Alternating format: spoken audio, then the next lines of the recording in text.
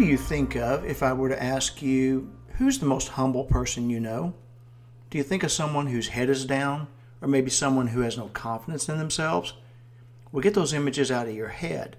See, a humble person has a strong sense of self.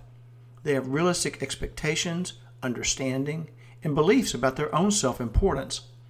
A humble person is confident in himself or herself, and they don't feel the need to always be calling attention to themselves. Think of it like this. Humility doesn't mean you think less of yourself. You simply think of yourself less, and that is something to consider.